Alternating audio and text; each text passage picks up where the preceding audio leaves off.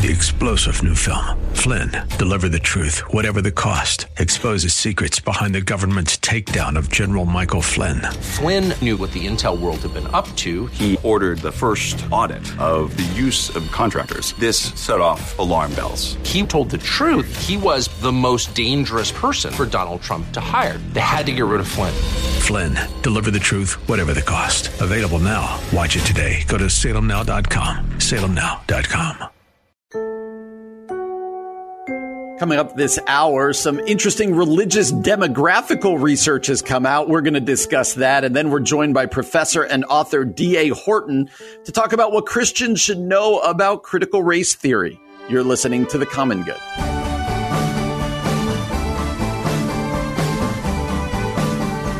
Hey everybody, happy Thursday. Welcome to The Common Good here on AM 1160 Hope for Your Life alongside Aubrey Sampson. My name is Brian Fromm. So glad to have you with us on this Thursday afternoon.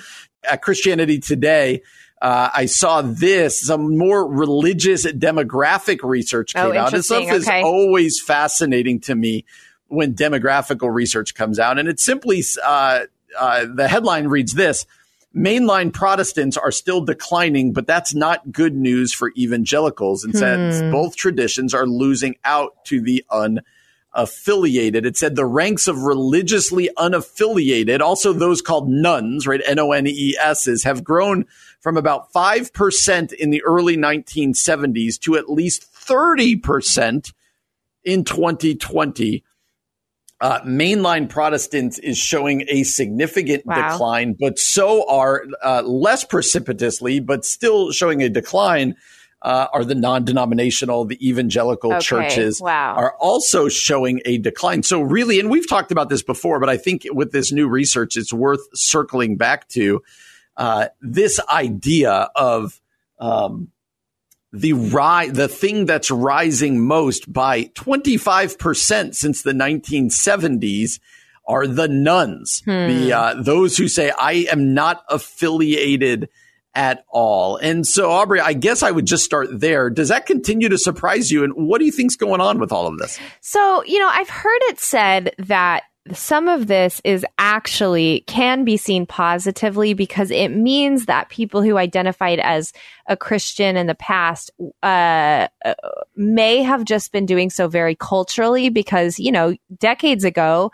everyone was a quote unquote Christian, right? And so on this type of survey, they would have checked, yes, I'm a Christian, or yes, I go to church, because culturally that was very acceptable, and just like understood that you went to church. And so I've heard it said that some of this is showing that people are actually having less of a cultural Christianity and more of a serious Christianity. And it gives us, as people who want to share the gospel, a better opportunity to get to the heart of what real Christianity is. Okay, so that's one perspective. Like, this is a good thing. Now we know who the real Christians are and who they aren't, and we can actually go after people in Jesus' name with love, I think it is the other side of the coin is certainly, I don't know that I would say it's surprising in this day and age, but it certainly feels a little disheartening. Like, wow, are evangelicals about to disappear? Like in my lifetime, will it be like a rare thing? Will you be a minority to be an evangelical? And I don't know that that's horrible, but it's certainly, it's certainly something to think about. Yeah. And those of you in mainline congregations, that also seems to be one. That drop has been precipitous. Yeah. While the evangelical drop has been a little bit more gradual. They do point out in the 70s and 80s that the numbers in the mainline churches well outdistanced those in evangelical churches. It says between 2000 and 2018, the decline among evangelicals has been relatively modest, about 2 percentage points. Okay. The mainline has 3 times as fast during the same period, dropping from 16% in 2000 to just over 10% in 2018. So it is interesting, but I do think the main question becomes, what do we do with this information? You and I are both pastors in evangelical churches. You touched on a little bit before that it gives you a little bit of a better understanding of the landscape, but as pastors in evangelical churches, it's helpful to go, why is this happening? But I think the real helpful question is to go kind of, so what? Like, what do we do with this information? So what do you do with this kind of information as you read it? Yeah, I mean, I think to me it says, okay, churches, we're missing the mark somehow, right? We're somehow not making disciples the way that we ought to be. We're somehow not, I don't even know if it's about relevance, but are people actually encountering God and the Spirit of God and God's love in such a way that they're compelled by it? Like we've talked about Scott Sauls before in the show, who asked the question, like, is the church beautiful anymore? And so I think ultimately that's what it makes me ask as a pastor and a church planter, like, how can we create a more beautiful church, church body, church people, so that people are interested, right? People are interested in a life with Christ. Because I think part of this, and I'm making guesses here, but because we have been so aligned with politics and we've been so aligned with things we're against, right, rather than the things we're for, then the culture's turned off by that right now.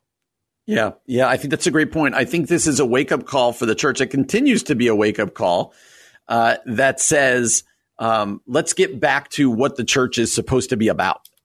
Or not get back like we've completely left, but let's refocus on what the church is to be about. We're to be about building one another up, right? Loving one another, spurring each other on to love and good deeds, and then going out and loving our neighbors, right? Loving God with all that we have and loving our neighbors, going out and making disciples. Because I do think you make a good point that this sort of demographical research allows us to get a lay of the land and go, okay, we're kind of losing the cultural Christianity, and that might be okay. Like the lack of cultural Christianity might lead towards more honest conversations of people going, I used to try that, but I'm not a Christian anymore, or I've got no interest in this. Like this, it's not the worst thing in the world to have greater definition to what it looks like the cultural church landscape is like right now. Because like you said, it does help us go, okay, there's work to be done. We we need to look at ourselves and go, what are we living for? What are we doing? But then it also allows us to look around to our neighbors, to other people in our communities and go, okay, it's time to get out there sharing the love and the grace of Jesus Christ, because we still believe, we're not defined by demographical research. We're defined by a hope in Jesus, and that hope doesn't end, right? So we can still kind of go out and be encouraged. Yeah, that's good. That's good. The last thing this article says is the entire nature of church growth will need to shift in the future, and churches need to be ready to face a religious landscape they have never seen before. And I think that's a good word, because sometimes we can sort of our defenses go up and we're like, no, the culture's changing. It's us against them. And we can sort of take that posture. I think a better posture is to be curious, to do research, to learn about the landscape, and then to really create churches, missional churches, as we have done throughout history as Christians, that meet the needs of the landscape as it is, so that the gospel continues to go forward. And you're right, it will, because our hope is in Jesus Christ and he never fails. Absolutely. That's a good word. Well, coming up next, it's a difficult topic. So we said, let's get somebody smart to get on and talk about it. Yes. Exactly. We're going to talk to professor and author D.A. Horton as we ask the question, what Christians should know about critical race theory. We hear a lot about critical race theory these days in the news, and we want to ask a professor and an author, what should we as Christians do with it? We're going to have that conversation next year on The Common Good, AM 1160. Hope for your life.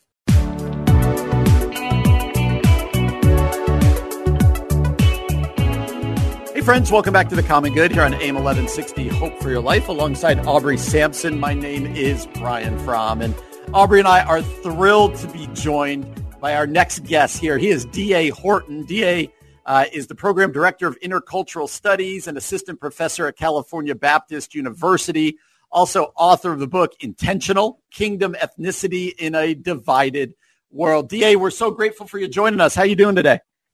I'm blessed. It's a privilege to be here. I'm grateful and thankful. So thank you for the opportunity. Oh, it's absolutely our pleasure. We're grateful for you taking the time. D.A., before we jump into everything we want to talk to you about, why don't you introduce yourself to our audience so they can get to know you a little bit better? Sure, yeah. Well, currently, I am blessed to just have celebrated my 18th year of marriage to my best friend, awesome. Alicia. Oh, that's awesome. Yeah, so that's first and foremost. In addition to that, we're blessed with 3 children. Isabel, our oldest, is about to go into her senior year in high school. Our middle daughter, Lola, is going into 8th grade. And our son, we call him Deuce. He's named after me. And He's going into second grade. So, and in addition to that, I serve as a full-time assistant professor at California Baptist University in Riverside, California. I also oversee the Intercultural Studies program, and we have 3 different majors in that program. And I've been telling people that, hey, if you've enjoyed my speaking, teaching at events or conferences, man, why don't you just join me and my colleagues for the next 4 years and let's grow in the Lord together. And then in addition to that, I serve as an associate teaching pastor at the Grove Community Church here in Riverside as well. Oh, that's awesome, DA. Love hearing all the things that you're doing. So I was able to listen to your podcast conversation at the Quick to Listen podcast with Christianity Today, and you talked about critical race theory, what Christians need to know. Now, we all know CRT is it's a big conversation online, certainly, and lots of people feel differently about CRT, but I think most of it is because people don't actually understand what critical race theory is. And I love that you actually broke it down for us and then gave Christians ways to think about it. And so that's kind of what we wanted to have you do, really. If you could just, for the lay people out here, could you explain to us what CRT is? And then this is a 2-part question, perhaps. Give us some tips. Like, how can Christians think critically about critical race theory? Yeah, absolutely. So first and foremost, I think it's very important for everyone to understand critical race theory was developed out of something known as critical legal studies. Now, first, the idea behind the word critical, literally it means a non-traditional approach. So whatever is the majority perspective, a critical analysis basically says, well, is the majority perspective true, and is it in alignment with historical fact? And so legal scholars began to get frustrated with the lack and the slowness of the implementation of gains, if you will, in education, in housing, in economics in America as it relates to those of African descent, Latinos, people of Asian descent, and then looking at the reality of what is slowing up the implementation of these legislative changes. For example, Brown versus Board of Education. We know that historically to be the court case in the Supreme Court ruling that produced integration in our public school system. However, just because that decision was handed down did not mean that schools automatically responded immediately for the reality of integration. So critical legal studies said, what is slowing down this progress from happening? And so when you understand critical race theory, number one, you have to understand it is not a global universal analysis. People are creating it to be a worldview, which I think is an overstep. Now, the thing that I want people to understand is that often when people are the founders of a new ideology, a new perspective, a unique way of viewing something, they can have a strong grounding in their perspective, and they have no control over how people take their work and then run with it and maybe even radicalize it in the next generation. I mean, this is exactly what Solomon talks about in the book of Ecclesiastes, is that one person labors their entire life, and then when they pass away, the oncoming generation blows it frivolously, and they have no control over that. And so I think some of that has happened with some people who are critical race theorists. And so often people are charging Christians within Christianity that you're a critical race theorist. And it's like, well, no, I mean, in the essence of the definition of critical race theory, if you're not a legal scholar who is engaged in the judicial arguing process of what it looks like for rulings and implementation of those rulings, you're not a critical race theorist. You can take the analysis of critical race theory and apply it in different areas. And so even though my discipline and my calling, where the Lord has me serving as a missionary, is in the world of education, there are educators who have looked at the principles of critical race theory, and they have applied it in order to assess the education system in the United States of America. And so for our listeners, I think it would be fair to basically say I have engaged the primary voices. That means the constructors, the architects of critical race theory, the legal scholars who came together and began to share their analyses of the systems in America policy, the reality of American society as it relates to the issue of racism. And the themes that I've identified is oversimplified. Number one, the idea and the concept of race is something that is man-made. And this construction is something that we see is historically true in the colonizing of the Western Hemisphere from European monarchies, Spain and Portugal, in the Caribbean, Mesoamerica, and South America, but then also from the English, the French, and others as it relates to North America, the United States and Canada. And the idea of race is something that was imposed on people groups, especially in America. You have historians like David Roediger, who's not a critical race theorist. He's a historian. And he communicated the reality of this term white that is so normative in our American society. You would be very foolish and living in denial if you deny the fact that when you fill out a U.S. census, when you fill out maybe different types of forms for healthcare and things of that nature, and they ask you to identify what race you are.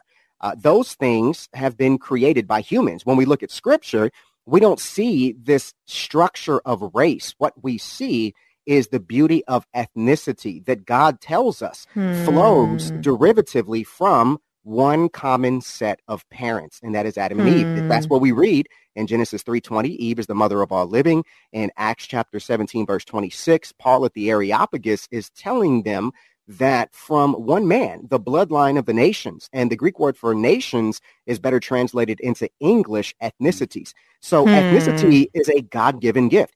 And so going back to the term white in the United States of America, that term picked up traction in our history because people exchanged their ethnic identity that was God-given for the concept of white that is man-made.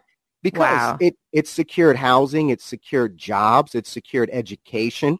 And so people who used to be identified by their ethnic background, now they are affiliated with the term white. And so that constructed an opposing perspective, which by default is black.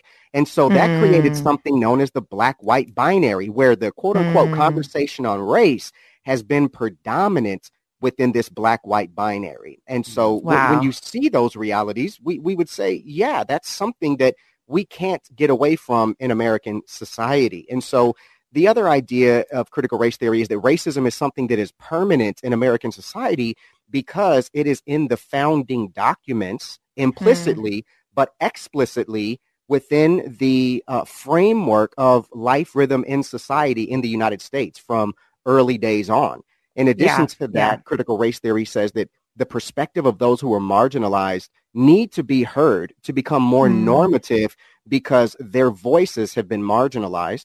Critical race theory also calls out the idea of color blindedness, saying that this is not being truthful because when you do see somebody, you do not unsee their melanin. You do not unsee the reality of their physical makeup. But at the same time, this idea of colorblind, legally, critical race theorists argue that the law in America historically has not been neutral when it comes to race, this concept of race. It hasn't. And if it was structured and built upon this man-made concept of race, it could never be colorless or colorblind or neutral, if you will. And the last thing that critical race theorists argue is that it seems like that when progress in the conversation of race is made, it is only when it benefits those who were quote unquote white. And so even the Brown versus Board of Education, one of the architects, I would say the central architect of critical race theory, who's Derek Bell, what he communicated is that the Brown versus Board of Education was not necessarily for the pro-integration for those of African descent and those who were Latino in America, but rather it was because of the communist propaganda in the other countries. They were basically saying, how can y'all come over here and think that you are a superior nation than everybody else just because, you know, Hitler and Nazism, but everything that he was doing as far as philosophy and ideology has been happening in your country this entire time. So people were promoting that propaganda throughout something I call the global South or majority world, but the more known term is the third world. So they would use that propaganda against America. So it was kind of like, okay, we better make these legislative changes so that we can correct the propaganda that's coming out of the second world, which is the communist world. So that's kind of like a big picture of critical race theory. DA, that is so helpful. Thanks, man. Yeah, absolutely. You talked about race not being a biblical concept. I'm going to put words in your mouth, but ethnicity being a biblical concept. Why does that matter? And why especially does that matter to the Christ follower and to the church?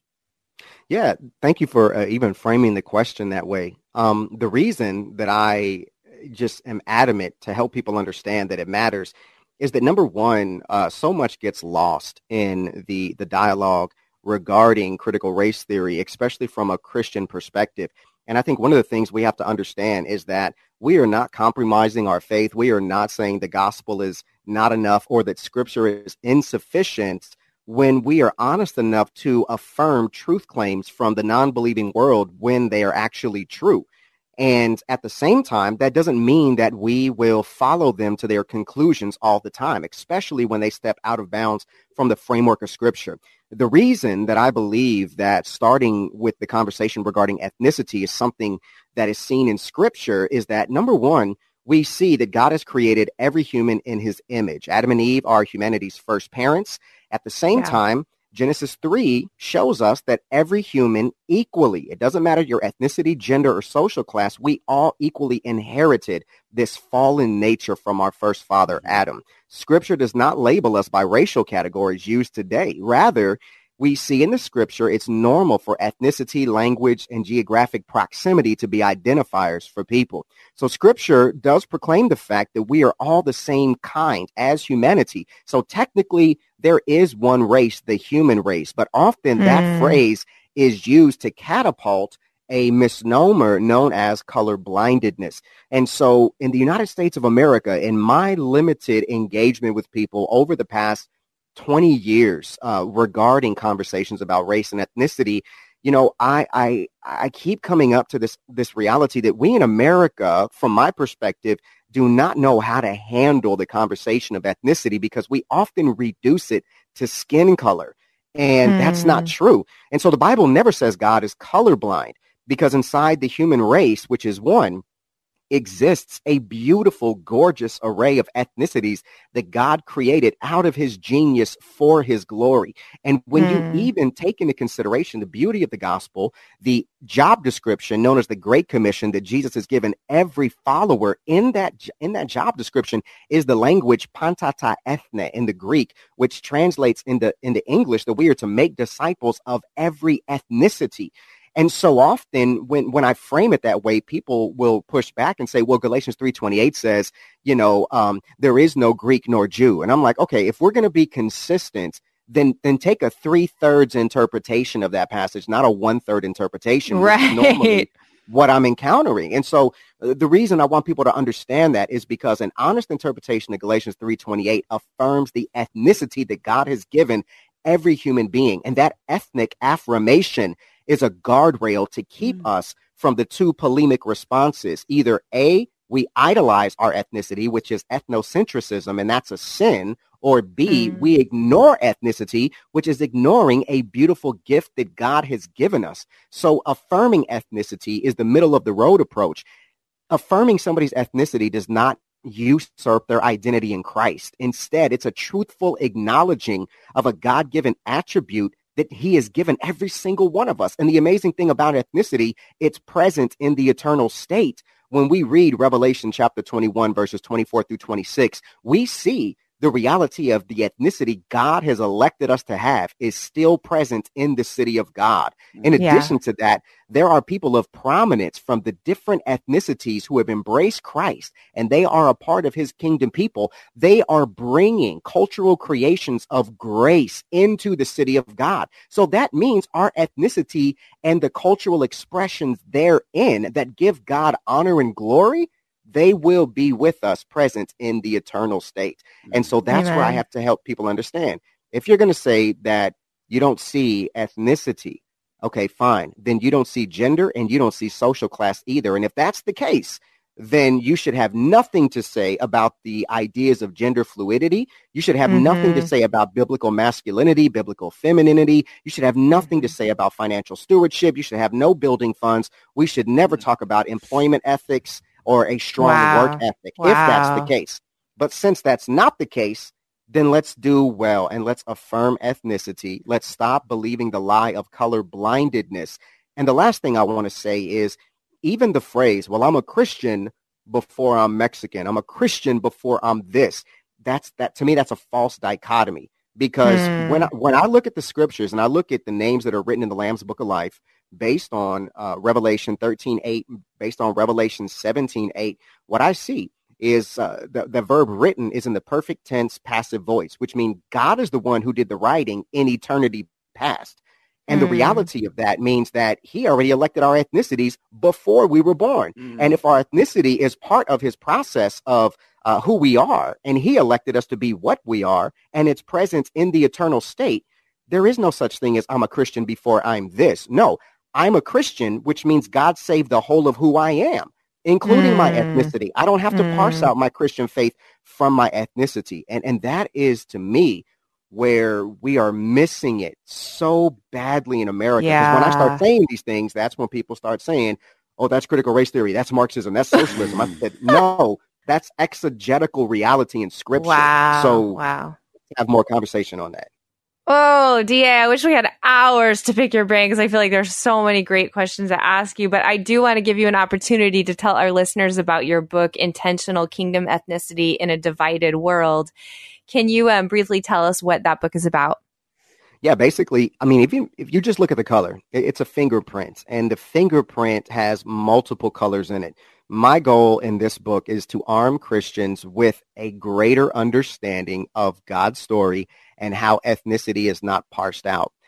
I give us practical ways that we can move forward in this conversation about race and ethnicity, specifically in Protestantism in America, and how we can find tangible, practical ways to do everything that I've communicated thus far. Affirm ethnicity, restore dignity to people groups who have had it stripped from them, that we would continue to be faithful and committed to the gospel, to the word of God, to our local churches, and that every Christian would see themselves as a missionary living in a career field that is a mission field, and them representing God is what we need in all the spaces of influence in society in America. Now, the goal is not some type of a utopia. That's never going to happen before the coming of Christ. But the goal is gospel proclamation and gospel demonstration that I believe was truly witnessed and evidenced by our church fathers and mothers in the first few centuries of Christianity.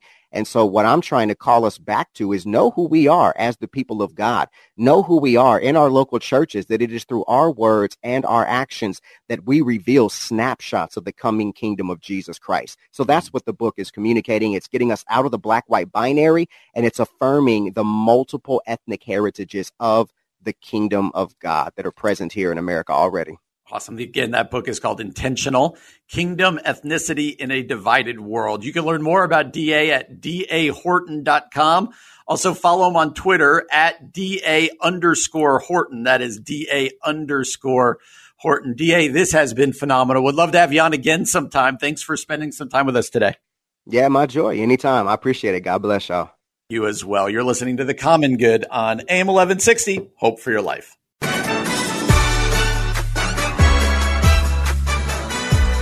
Hey friends, welcome back to The Common Good, AM 1160, Hope for Your Life. Alongside Aubrey Sampson, my name is Brian Fromm. So glad to have you with us on this Thursday afternoon. With it being summer, I'm about to leave town and you're about to go to school. So next week. To school. Next week. We're going to have some fun. We're going to have some best of shows as I am getting some rest and relaxation, and you're going to grad school. What are you going to grad school for? It feels like you're too old for grad school. I'm too old for grad school, Brian. You're right. I am finishing up my master's program this summer, my last two classes in my master's degree. I'm getting my degree in evangelism and leadership, and it's my last two classes. So this is huge for me. So are both classes next week, like in the next week to 10 days, they'll be done? Yeah, they're in the next, it's like a week and a half of, and weekends of intensive classes. And then we're somewhat done. We still have some post coursework and we have a big final exam in October, but at least like class time will be done. So this has been a 4-year program. So this feels congratulations. Monumental. Thank you. My husband is going to be glad. There would be irony if you failed an exam on evangelism. Oh, I know, right? It would be terrible. And now you have discussed going on further in your studies, have you not? I have discussed it. I would like to get my doctorate. I think the question for me, for my family, for my marriage is, when is the right time to do that? Is there a right time to do that? Or does I have an opinion on that. You do? What's I have your an opinion that I will hold that to myself. Oh, okay. Right? I appreciate that. Here's the hard thing. My husband right now is applying for his PhD. And so I'm like, well, if you're going, I'm going. But then we have kids we got to send to college here pretty soon. So I don't know what's going to happen. I would love to go back 21 years or so into college and have someone tell me in the future Kevin Sampson's going to get his PhD. I know. Is that actually, he has a lot of friends that are like, you're going to. A lot of people don't know that Kevin already has 2 master's degrees. Like, he's quite academic, but not a lot of people know that because he's such a goofball, you know? That's right. Triathlons, and master's degrees, and running churches. Okay. He should have a radio show. I know. He should have a radio show, but we're better. Ours is better. That's a good point. That's a good point. All right. 2 articles jumped out to me for similar reasons as I was kind of just perusing the news this week. Just 2 headlines here. First, Amazon workers petition and 2 quit over what is being called an anti-LGBTQ book sales. The company's latest move shows what employees say is a reversal of Amazon's earlier policies. It has to do with a book by Abigail Shrier called Irreversible Damage, the Transgender Craze Seducing Our Daughters. And so she explores in the book what they say is the trans epidemic. And what her critics are saying is that she's labeling all transgender people to be to having mental health issues. And she's saying, no, I don't say that at all. I'm just exploring the different conversations here, basically, is how this goes. It's a very popular book, but some Amazon workers are saying, I'm going to quit my job at Amazon if we still carry this book. Second story is this. New York Democrats accuse Chick-fil-A of discrimination, want to ban it from rest stops. So on the New York State Thruway, the New York State Thruway Authority is wanting to add Chick-fil-A restaurants all across the New York State Thruway. If you've ever driven on the New York State Thruway, there's just all these rest areas. I remember when I was a kid, we would drive that road, and they were all Roy Rogers restaurants, right? Oh, right. Well, now they're wanting to put Chick-fil-A restaurants throughout, and Democrats in the New York House of Representatives are saying no. Legislators in the New York House are saying no because Chick-fil-A, quote, through their charitable wing of its business, has a history of donating millions of dollars to organizations that are discriminatory and anti-LGBTQ organizations. Chick-fil-A has come back, and they've stopped giving to 2 organizations they gave to before. And B, they've said that's not our policy, right? We are not anti-LGBTQ. But these congressmen, I guess, in New York are going, nope, that's not good enough. We want to shut you down. And so, Aubrey, I think both of these start to paint a picture of something that I think is increasingly going to be the landscape going forward, that to hold what many of us would call biblical views, but other people would call not biblical views, but maybe traditional views, traditional orthodox, however you want to label them, about sexuality and marriage and other things, I think are going to increasingly face pressure societally, like is happening here at Amazon, like is happening with Chick-fil-A. And I think it would behoove us as Christians and as the church to not only accept that, but to consider, what do we do going forward? So what do you think about these stories? You know, the Amazon one is a little bit disturbing to me because I don't think that Amazon should be in the business of they should be neutral as far as what they sell online. And maybe that's naive of me, but if Amazon starts policing some books, but not others, like that, those policies are going to get crazy ridiculous. And part of me says that as an author, right? Like suddenly you can't sell a book on Amazon anymore. Well, that takes away a lot of your sales. But I also think there has to be okay, I'm going to reverse it for a second. A few years ago, there were lots of Christians up in arms about Starbucks. We don't go to Starbucks because Starbucks is pro LGBTQ. So therefore, all Christians should not go to Starbucks. And I always thought that was so ridiculous, because if you start that frame of mind, then you can't drive on the road, because you don't know if the person who planned the highway or the construction worker worked on is an LGBTQ ally. You know what I mean? Like, and so I think the reverse has to be true as well. Like, we can't start just, again, this cancel culture stuff, canceling everything that we disagree with. There has to be a place for discourse, debate, disagreement, speech, free speech, frankly, you know, and it, of course, I'm a Christian, so I come at it from a Christian perspective. So it does bother me that, like, this type of content specifically seems like it's being targeted. I guess not by Amazon, but by these employees that left. But I don't know. I don't like it. That's maybe not the most intelligent thing to say, but I don't like this version of cancel culture. And then the Chick-fil-A thing, I mean, they changed their policies. They started donating to other things. So I don't know what else do you want? You're just going to shut the whole organization down? That's not a free market. Anyway, go ahead. I think you bring up a great point about this is a dangerous, slippery slope to just start. And obviously, private organizations can do whatever they want. I guess that's true. Yeah. But it is a slippery slope that says, I mean, the state of New York's not a private organization. Yeah. But it is a slippery slope to say, we don't agree with you, so therefore we're not going to at all engage you. Right. But I think you make an important point. Christians need to advocate for that and live by that as well. And live by it. Right. We need to. If we're going to have the free access to ideas and this and that cuts both ways. And I think that's healthy for us as Christians and as a society. I think we need to be okay with that. So interesting stories.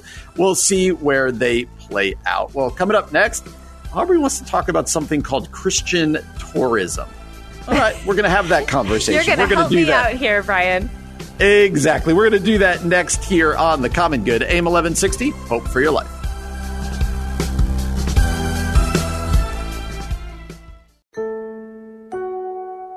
Coming up this hour, we're asking, when are burdens necessary? Then we're joined by Hannah Gronowski Barnett, author, speaker, and CEO of Generation Distinct.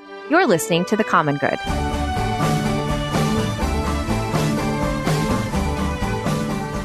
Hey, everybody. Welcome back to The Common Good on this Thursday afternoon. I'm Aubrey Sampson alongside my co-host Brian Fromm, and we're happy to have you. Weekend is coming. We're so excited. And we have unique weekends coming up. Brian, you're headed out of town, right? I am. It's like combo, like it's like a special last baseball tournament for my son's team, but then also a vacation going to Florida. Because, you know, everybody goes to Florida in the middle of July. I mean, it's just a beautiful place to be. No, my in-laws have given us like some points to like a resort, so there'll be lots of pool time. And so I'm super excited. So not just the weekend, I'm gone through until next weekend. So I'm super excited for that. Oh, that's going to be so fantastic. And as you said before on the show, I'm headed to grad school. So we are going to have some best of shows for you coming up. Our favorite guests, our favorite funny moments. It's going to be a great week here on The Common Good, even without us, even while we'll be here in spirit and in voice. Okay, Brian, friend of the show, Jen Pollock Michelle, she writes over at her blog, which is called Postscript. And she published something, I guess it's just been a few days ago. She talks about burdens and when you're bent beneath your burdens. And she talks about how, you know, life isn't always a crisis, but sometimes it's a perpetual burden. The dishwasher has to be unloaded again. Your people are getting hungry again. Monday morning is happening again.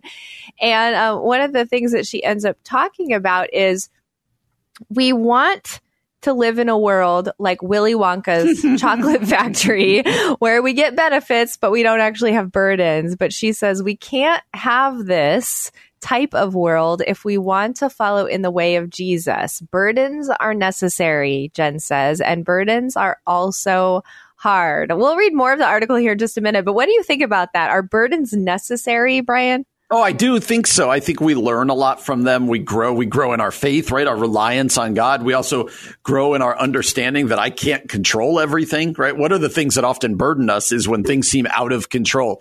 So yes, it's like the full, we get burdened when our to-do list is too long. She talked about the dishwasher, mowing the lawn, all this kind of stuff. But also just when I feel more burdened when I look at my own life or my family's life or the church, and I'm like, I can't change that, or this is too big for me.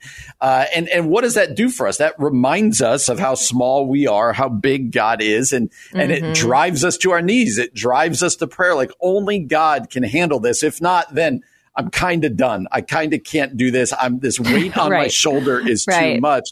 And she talks out of the New Living Translation of Psalm 145:14. I hadn't thought of this before. She says, in the New Living Translation, it says, the Lord lifts those bent beneath their loads. She says, if you're an ESV reader, you might recognize it as the Lord raises up all who are bowed down. And she makes this point in this verse. She's struck by the action of God. He doesn't lift the burdens from the backs of those bent low. He instead lifts the people carrying the loads. I never noticed that before. Like, wow. It doesn't say he's lifting the burdens off of their backs. Wow. It says he lifts those bent beneath their loads. I think that's really important. I think that's a really important point she makes there, because it's not a lot of us just God's action in our life needs to be the removal of all of my burdens. That's not the promise. The promise is his presence, his lifting us up, his, I almost said support. That's too small a word, but the fact that God is there, I think, this is an important point, because I think a lot of us are burdened right now. Definitely. She also goes on to say that we have to keep at the daily tedium of loving our roommates, parenting our children, cleaning our apartments, being a good neighbor, nurturing our spiritual lives. But when all of that feels like a burden, guess what happens? God lifts you up. Like you just said, Brian, he pours out his own life into you, gives you the energy for the work of love. Then she quotes the prophet Isaiah, they who wait for the Lord shall renew their strength. They shall mount up with wings like eagles. They shall run and not be weary. They shall walk and not faint. And I do think that that's such a good word, such a good reminder for all of us that we have burdens we are carrying, period. Yeah. And we will have burdens we are carrying. Some days are going to feel heavier than others, but it is God who gives us strength to keep going. Otherwise, like you said, we might just kind of lose our minds and not be able to able to keep doing it without the Lord. All right. There was another article, Brian, that's a little bit related that I thought was also an interesting one to talk about. This is from propelwomen.org. Dr. Melody Williams says, say no to overextending yourself. So she's almost saying, don't add your own burdens. Don't add the burdens. Life is burdensome enough. Why are you going to add more? And she starts by quoting, the little engine that could, I think I can, I think I can, I think I can. And she said that for a long time, she happily chugged along like that. I think I can, like doing everything that came her way, but she barely gave herself a moment to slow down, catch her breath, truly check in with her loved ones. And then she got really ill because she was just like running constantly. She had said yes to too much. So this is an interesting take, because this is when we like add burdens that we don't necessarily need to. Right. Are you good at this, Brian, at saying no, or do you say yes to everything? Like, how do you kind of operate? Oh, that's a great question. I think I am okay at saying no. You know what I have a hard time saying no is when people are like, hey, can I meet with you? Because it's like, oh, they must either need me or I don't want to let them down. Yeah. But I do. She makes a really interesting point here, because there's something my old co-host here, Ian, our old friend here, he used to say all the time that really stuck with me, is that we are not human doings, we're human beings. And that's good. And I think so many of us, we get a lot of the overextension we do in our life is born out of an ideal that the more that I do, the more accomplished I am, the more things that I can do, whether for God or so that other people can see me, then I'm of greater value. And that keeps us from resting. That keeps us from Sabbath. It keeps us from being content. And I think that's what she's getting at. I think we often overextend ourselves out of a really unhealthy place. Sometimes it's just busyness, right? I have to get this done. I got to get all this stuff done. Yeah. But I do think a lot of times it's more sinister than that. It's this, gosh, if I'm not busy, then what does that say about me as a person? And then we just go and go and go. And you end up like she does. You end up sick going, okay, actually, I do need to take kind of these rhythms more seriously. Yeah, I do think that's really interesting, Brian, that we ought to, because sometimes I think we go, oh, I'm just too busy, but we don't pause to ask why. And so I do think that's really an insightful thought to look at your busyness and say, okay, what is propelling me onward right now? Like, why do I feel like I have to say yes to everything? Or why am I constantly busy? What am I avoiding, or what am I trying to earn? What am I trying to accomplish? Like, am I after someone's approval? Most likely, is it God's? Like, and the reality is that we already have God's approval. We already have his acceptance in and through Jesus Christ. That's right. So because of that, we really don't have to hustle. We really don't have to run around like, chickens with our head cut off. We can rest. One of the things that this author says, Dr. Melody Williams, similar to what Jen Pollock-Michel said, is with Christ, we are empowered to do what's best for us. We have to be deliberate about conserving our energy and preserving our time. Let's all take a lesson. She's talking about Mary and Martha. Let's take a lesson from Mary. Be intentional about our no and choose the good part. And I think that's an encouraging word for all of us, especially when life does feel so burdensome. Let's choose our best yeses and make sure that's time where we're being fueled by the Lord as only he can refuel us. Absolutely. Well, coming up, we're going to be joined by one of my friends, Hannah Gronowski Barnett. She is the founder of Generation Distinct. She is an author and a speaker. She is passionate about empowering young adults to discover the wrongs that they were born to make right. And she's one of the speakers at the Lift 2021 conference. And so we are excited to be joined by her to talk about that. So stick around. You're listening to The Common Good on AM 1160, Hope for Your Life. Hey, everybody. Welcome back to The Common Good on this Thursday afternoon. I'm Aubrey Sampson, joined by my co-host, Brian Fromm. And we are very excited because we have a special guest with us.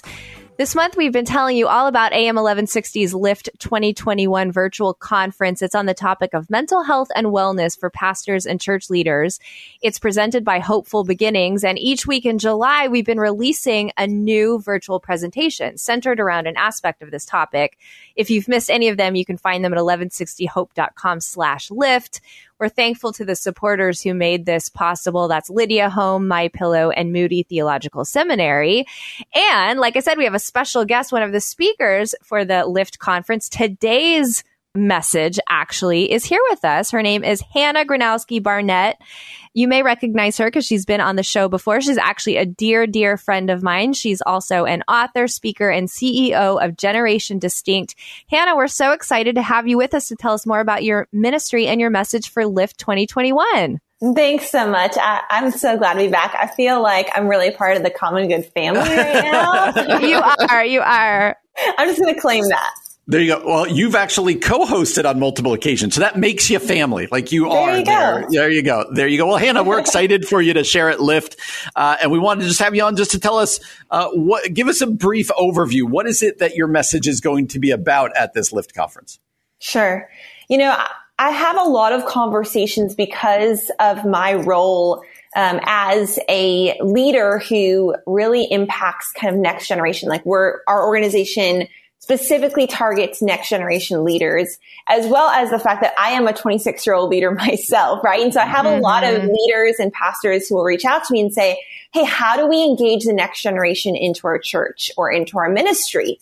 And the conversation is usually coming from a place of really those senior leaders wrestling with a generation that they are realizing they don't totally understand or relate to anymore, whether it's because of the mental health issues that they're facing that is just off the charts and different really than it's ever been before, or whether it's this awareness of social issues that because of our mass awareness with social media, we know what's happening all over the globe all the time at this point, or even if it's just the cultural narrative that we live in today, we have a generation that is emerging, Gen Z, and they're not even just the kids in our society anymore. They're not even just the high schoolers hanging out in our ministries.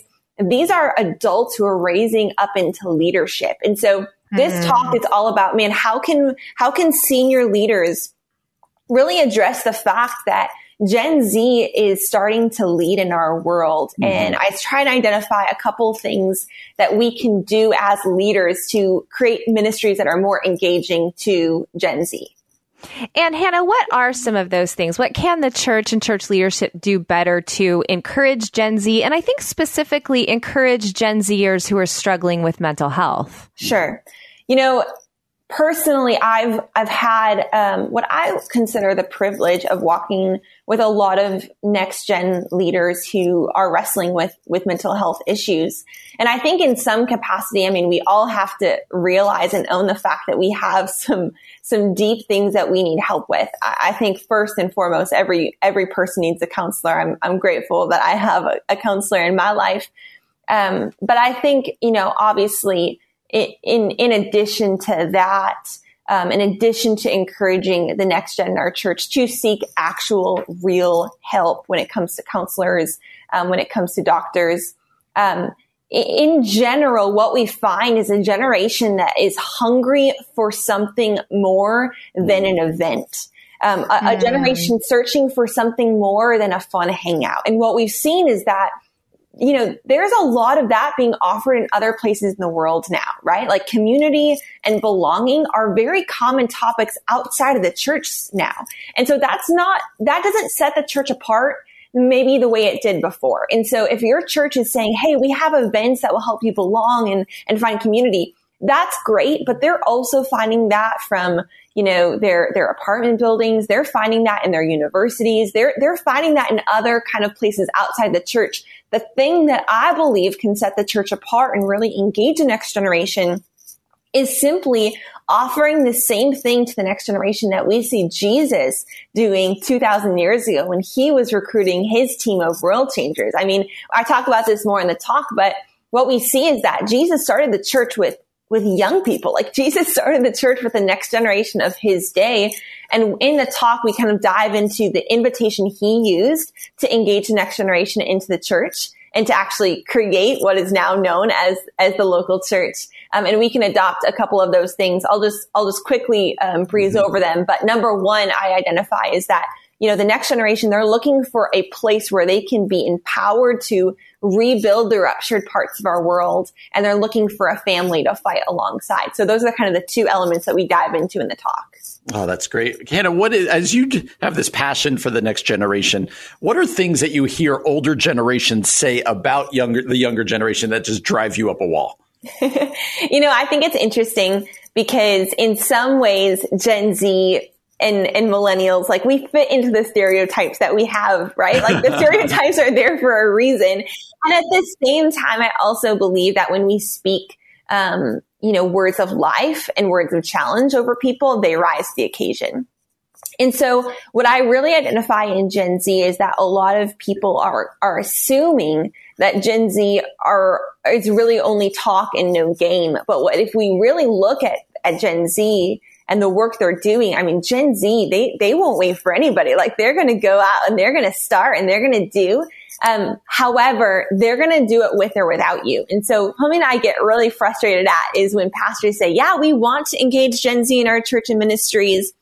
But whenever Gen Z comes to them with a new idea of how to engage the next generation in their church or ministry, the pastor thinks that they're smarter, they're wiser, that just Gen Z is too naive. They don't know enough yet. They just don't know that it's not going to work, right?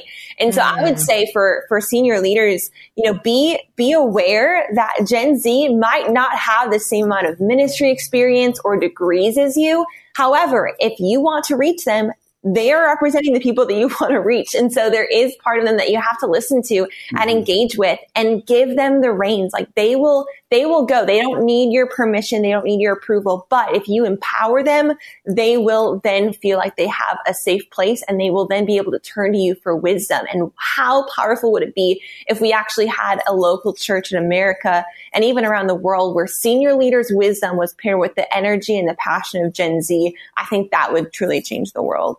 That's so awesome, Hannah. Hannah, can you briefly tell us about Generation Distinct and your ministry there?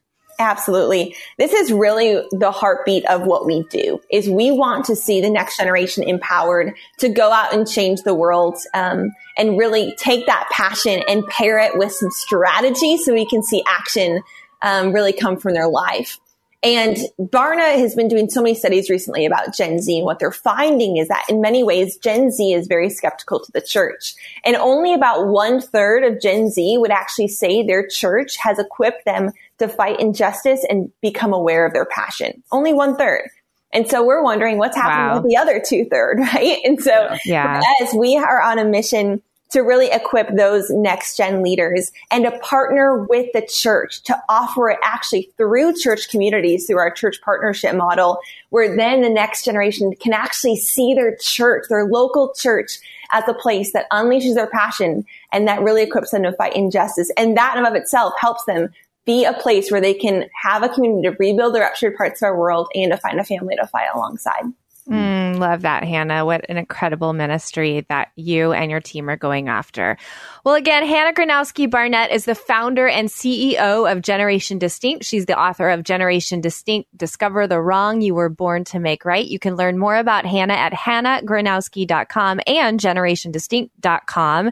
Be sure to check out her Lift 2021 message at 1160hope.com/lift. Hannah, thanks so much for being here with us today. Thanks for having me. Always an honor. Be sure to stick around. Next up, we're talking about Christian tourism, and you're not going to want to miss that. You've been listening to The Common Good on AM 1160, Hope for Your Life.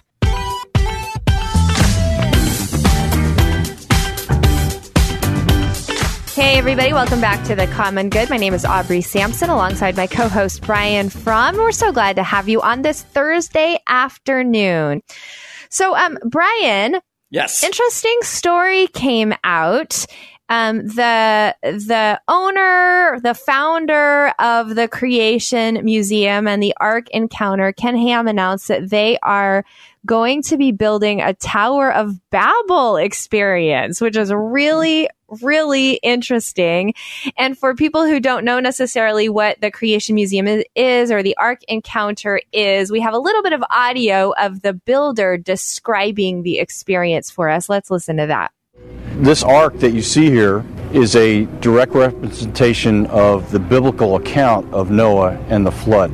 So what we've done here is we've taken the true dimensions of the Bible in Genesis and we've replicated a full-size ark. We've had hundreds of thousands of people come through here. It's got rave reviews. People are very excited about this. And the first deck is really an introduction to the ark. It's our shortest deck, is just to get people oriented to the ark itself. The second deck is really where the story starts. And the first exhibit that everyone sees is an exhibit called the Pre-Flood World, Pre-Flood Society, which really sets up for the guest why was the ark built in the first place. Okay, so I have never been, but I hear lots of people love the Ark Encounter, the Creation Museum. I'm sure there's a lot of people excited about the Tower of Babel. Have you been to any of these places, Brian? I have not. Now, I would suggest that Tower of Babel has that's a kind of a negative story. Definitely a negative story. It's interesting. I think the concept being what could these things have looked like, and I think it's this idea of Christian tourism is kind of fascinating because they wouldn't be building the Tower of Babel thing if the Ark wasn't going great. And I know many people who have traveled to the Ark exhibit, who have gone to the Holy Land experience in Orlando, who have gone to the Creation Museum, and I think they're fine. Like, it's a good thing. I don't think it's either more virtuous than going on vacation to the beach or less virtuous. You know what I mean? And so, what I would suggest when it comes to something like the Creation Museum, I remember when it first came out and there being a whole hubbub. It is kind of positing a very specific theology about creationism, right? And a very literal 6 days and all of that stuff. And so I do think it's important to, the same way we tell people read both sides of any topic you do, I think it's important to know that going in, that they are taking the ark or also creation from a very specific theological viewpoint that maybe not everybody, all scholars agree with. So I think that's helpful. But beyond that, I think it's interesting, Aubrey, to go and, take some of your vacation time, take your day off or and some of your money and go see these things. Like, it's helpful. Like, oh, wow, this is what the ark could have looked like. This is what, and I think, again, you're not doing this because it's more virtuous than going to Disney World or going to the beach or going to the Dells or whatever. But if this is the kind of thing, pun completely intended, if this is the kind of thing that floats your boat, then, go ahead. That was almost a dad joke right there, I was completely a dad joke. Then I think it's great. What do you think about it as you read the story? I really fast do want to say the Tower of Babel. Bad story, but it's probably interesting to see what it may have looked like. I did read somewhere that it's probably not going to be a fully built tower because God ended up destroying it. So I think it's going to be like a smashed building. So that'll be kind of interesting. I am appreciating hearing you talking because I actually think I would love seeing the rebuild of the ark. I think that would probably be fascinating to walk through and just see the like size and scope of it. And especially if you can't afford necessarily to go like on an actual Holy Land trip to Israel, these are sort of, I don't know, another version of that's local, more affordable. There is a part of me, and it may be what you just said, Brian, that because this is a specific take on creation, there's a little part of me that kind of goes, oh, I hope this is okay. Oh, is there anything weird about this? Oh, should we be spending money on these things? But I guess, like you said, it's not less or more virtuous than, say, going on to a different museum, right? Yeah, this one happens to be one that encourages our faith. And maybe for people who aren't familiar with Christianity, this is a great way to introduce people to the stories in Scripture and ultimately to Jesus. So there's some positive things to it, certainly. You've been to Israel before, right, Brian? I did just a life-changing summer. I went to the Wheaton and the Holy Lands program. You and I are both Wheaton grads. And that's literally from Memorial Day to the 4th of July in Greece and then a month in Israel. And then like 4 days in Rome and around the area. It was unbelievable. So I spent a good amount of time. That was the summer between my junior and senior year at Wheaton. And it was unbelievable. So I have been to Israel. Wow. And then would you ever take a group of church folks on some of these sort of quote unquote Christian tourist events? Oh gosh, I would take a group tomorrow to go to Israel. I would love to do that. It is a life change. And I understand I got to spend a lot of time there. It was part of a college program. But even if you had a week, 10 days, the overview of stuff, the way the Bible comes alive when you're in Israel. I can't wait till the Common Good runs our tour someday. But exactly. But the just the picture of the Bible that you get when you're walking where Jesus walked, when you're walking where these Old Testament, they point out this valley and they're like, that's where most scholars believe David and Goliath occurred. And you're like, excuse me, like what, really, like right there. It really causes the Bible to come alive, and it really causes you to come face to face with your faith, to be where it all happened is life-changing. But also, I've been on, I know a lot of people kind of bag on these sums, but I've been on a lot of trips, on mission trips, right? With youth, high school students, but also I went on a trip to Rwanda with an organization that we partner with. And those are life-changing as well. So I think there is something to be said about, again, I'm a huge fan of taking my vacation time to Disney World or to the beach to the Dells or whatever else. But having some times in your life where you do kind of go to and experience some of these things really does expand your worldview, expand your mind, and expand your faith. So what do you think? Have you ever gone on a trip where you're like, okay, this is like really kind of helped me understand God more deeply? I mean, I would say, again, I haven't done much of this, like these quote unquote, like Christian museums. But we did spend a year in Zambia. That's and right. I think our year there certainly opened my eyes to what God is doing in the world, to God's manifold glory. Just when part of it is in Zambia, we lived far away from Victoria Falls, but we were able to go there a couple times. And the creation itself of Victoria Falls is so stunning. And the wildlife is so stunning that you're just like, wow, God, you are so creative. You're so amazing. And then just being in Zambia, learning from the Zambian people, being able to worship side by side with our brothers and sisters from across the globe for a year, it's life altering, right? It's life altering living in another country anyway, just because you butt up against so many kind of crazy things, but it's life altering to do it specifically when you're there to learn from Christians and see how Christians around the world give their lives for Christ. There's nothing like it. It's really, really powerful. I agree with that. And so I'd encourage people, whether you get the opportunity to go to Israel or whether it's something more local and simple as, you can even go local and go to the Wheaton College Billy Graham Museum. I love the Billy Graham Museum. Oh, yeah. Okay. I don't think it has to be the other side of the world or even going down to the Ark. But when you get these chances, I take advantage of them because there's, a good museum or going to a new place, even out into the mountains, can really expand our view of God. I think super helpful.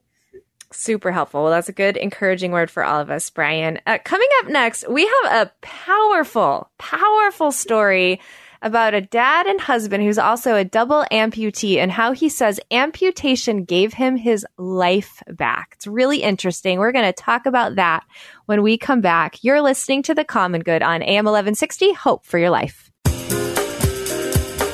Hey, everybody. Welcome back to The Common Good on this Thursday evening. I am Aubrey Sampson, joined by my co-host, Brian Fromm, and we are thrilled that you've been with us throughout the day. Brian, there was a incredibly interesting, powerful story on GoodMorningAmerica.com about a father, a husband, a man who has a disease that was impacting his feet and ended up deciding, alongside his doctor, to amputate his feet. And he says that amputation, although obviously painful and devastating in a lot of ways, gave him back his life. So I want us to listen to part of his story. In October 19, I had my right foot amputated. And the 6 first weeks after the amputation was really, really painful. But then I realized that the right stump was better than the left foot. When I got my first prosthetic, and I started walking. The problem wasn't my prosthetic on my stump, it was my left foot. I spoke to my doctor. He agreed to amputate the second leg in February 20. I slowly started to get confidence walking with my prosthetics, and I started to be able to do things I didn't do before. But mainly, with my wheelchair, I could do most of the things. I could go out with friends, I could go shopping, I could hang out with my kid, I could start doing sports. And that was a really good feeling. I wasn't in pain all the time. It's never too late to learn something new, regardless of what limits you have. You have to work with them. I got my life back. Being able to work with prosthetics is a big bonus. So I'm very, very happy with the results. Okay, so I don't know about you, but that was really, really powerful to me that this man sacrificed. I mean, really, he sacrificed obviously parts of his body, but because he wanted to stay present for his family and he wanted to be able to live his life. And there's, if you go to GoodMorningAmerica.com and watch the video, he's skiing. He's dancing with his wife. He's playing with his kids. And really, it seems like has a new lease on life that wasn't able to have when he was living through all of this pain in his feet. But certainly it feels like an extreme thing to decide I'm going to amputate my feet so that I can live a meaningful existence. What did you think when you heard this story? Yeah, it shows the love of a dad, right? And he wants to be there for his kids, and he wants to have some normalcy. And what an unbelievable choice having to make, to double amputate, to cut off basically below his knees, basically. Yeah. In order to, is that more normal, or is the pain and this disease? It's called Viking's disease. It's a rare condition. They said where painful tumors grow on both your hands and on hands and feet. It seemed to only affect his feet, but is that more normal? And what a terrible decision to have to make. But he's like, right. You know what? I want the most normal life I can have for my family. And then there's like the point too, where it's like he made the decision, it was done. And then what do you do? Do you just kind of live in, just sadness over not having your feet anymore? But he's like, nope, I'm going to embrace my life as a double amputee. I'm going to go for it. We're going to do this. And away he goes. So yeah, and inspire. I love how we try to end the show with some inspiration. This is truly an inspirational story. Yeah, definitely an inspirational story. Again, his name is Alan Helander, 30 years old. I think that's the part that was shocking to me, Brian, is he's so young. And to be 30 faced with this decision is obviously something you don't want for anyone. But the fact that he chose really what feels like quite a sacrifice in order to serve his family and love his family, I think there's a lot we can learn from it, like what it means to find joy in suffering, what it means to literally to sacrifice some of yourself for other people, like to serve his wife and his family better. Obviously we probably don't have a lot of listeners that are suffering from Viking's disease, but I know we have a lot out there that are hurting, maybe dealing with chronic pain, chronic illness, or maybe just dealing with, life, the burdens of life, and it feels hard. What can we learn from this story, Brian? Yeah, life's not always fair. Right? Like he's a 30-year-old guy with kids. What do you think he wants to do? Right? He wants to run around with his kids. Of course, he sees everybody, 99.9% of the people around him being able to do that. Yeah. And he can't. And so, it's a reminder to all of us that we're not promised fair equity in life, right? Like my struggles and your struggles are going to be different. We are promised that there will be struggles, but they're not equal. They're not the same. And I would sure that he's probably had moments. We don't want to, make this guy a saint. I'm sure he's had really, really, really hard moments, but there does come a point in your life where you go, you know what? I'll either be defined by my hardships or I'll be defined by kind of how I deal with my hardships. And he's being defined by how he deals with his hardship. This beautiful picture of him just holding his kids. Oh, I know. And smiling. I mean, I do, Aubrey. I think that life is going to be hard. Like we can fight that or we don't, but life is going to be hard. And so when it is hard, how are we going to react? And this guy said, you know what, I'm going to react by just kind of embracing my new reality. And that's the inspirational part of this that I really appreciate. I do too. And I also think there's something about, there's images, again, if you go to goodmorningamerica.com, there's images of him with his prosthetic legs on, learning to walk. And I mean, you see the strength, like in the midst of something really, really difficult, you see the strength and the determination to keep going, to find joy, to work through the pain and both the physical pain and the emotional pain so that you can be present. And I again, like you said, life is hard. There is no person untouched by some type of suffering, whether they're walking through it or they know someone else walking through it. And yet we can face suffering with not in a like delusional way, certainly, but we can face it, I think, with a posture of acceptance and asking God, okay, God, what is your invitation in this suffering? Like, how do you want me to respond? What do you want me to learn? How can I move forward in a way that, leads to flourishing? Or your suffering can lead you down a really dark path. I know you and I have both walked through hard times where you really do. It's either like, I'm going to cling to God and I'm going to experience what he has for me in this dark valley, or I'm just going to walk away and kind of give up on life. And I do think this story is inspiring. Like Brian said, we like to bring you inspiring, encouraging stories at the end of the show. And this one especially, I don't know, there's something really moving about this dad's love for his family, love for his kids that made him make this choice to keep going in the middle of something really, really hard. So we hope that encourages you today as you go out on this Thursday evening, that if you're suffering or walking with someone who is, that somehow you can find strength and joy in the middle of this hard season. Well, we're so grateful that you've been with us today on The Common Good. Please come back tomorrow. We'll be back here from 4 to 6 p.m.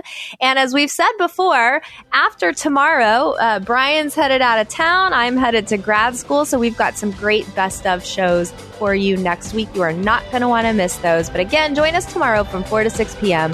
For Brian Fromm, I'm Aubrey Sampson, and you've been listening to The Common Good on AM 1160, Hope for Your Life.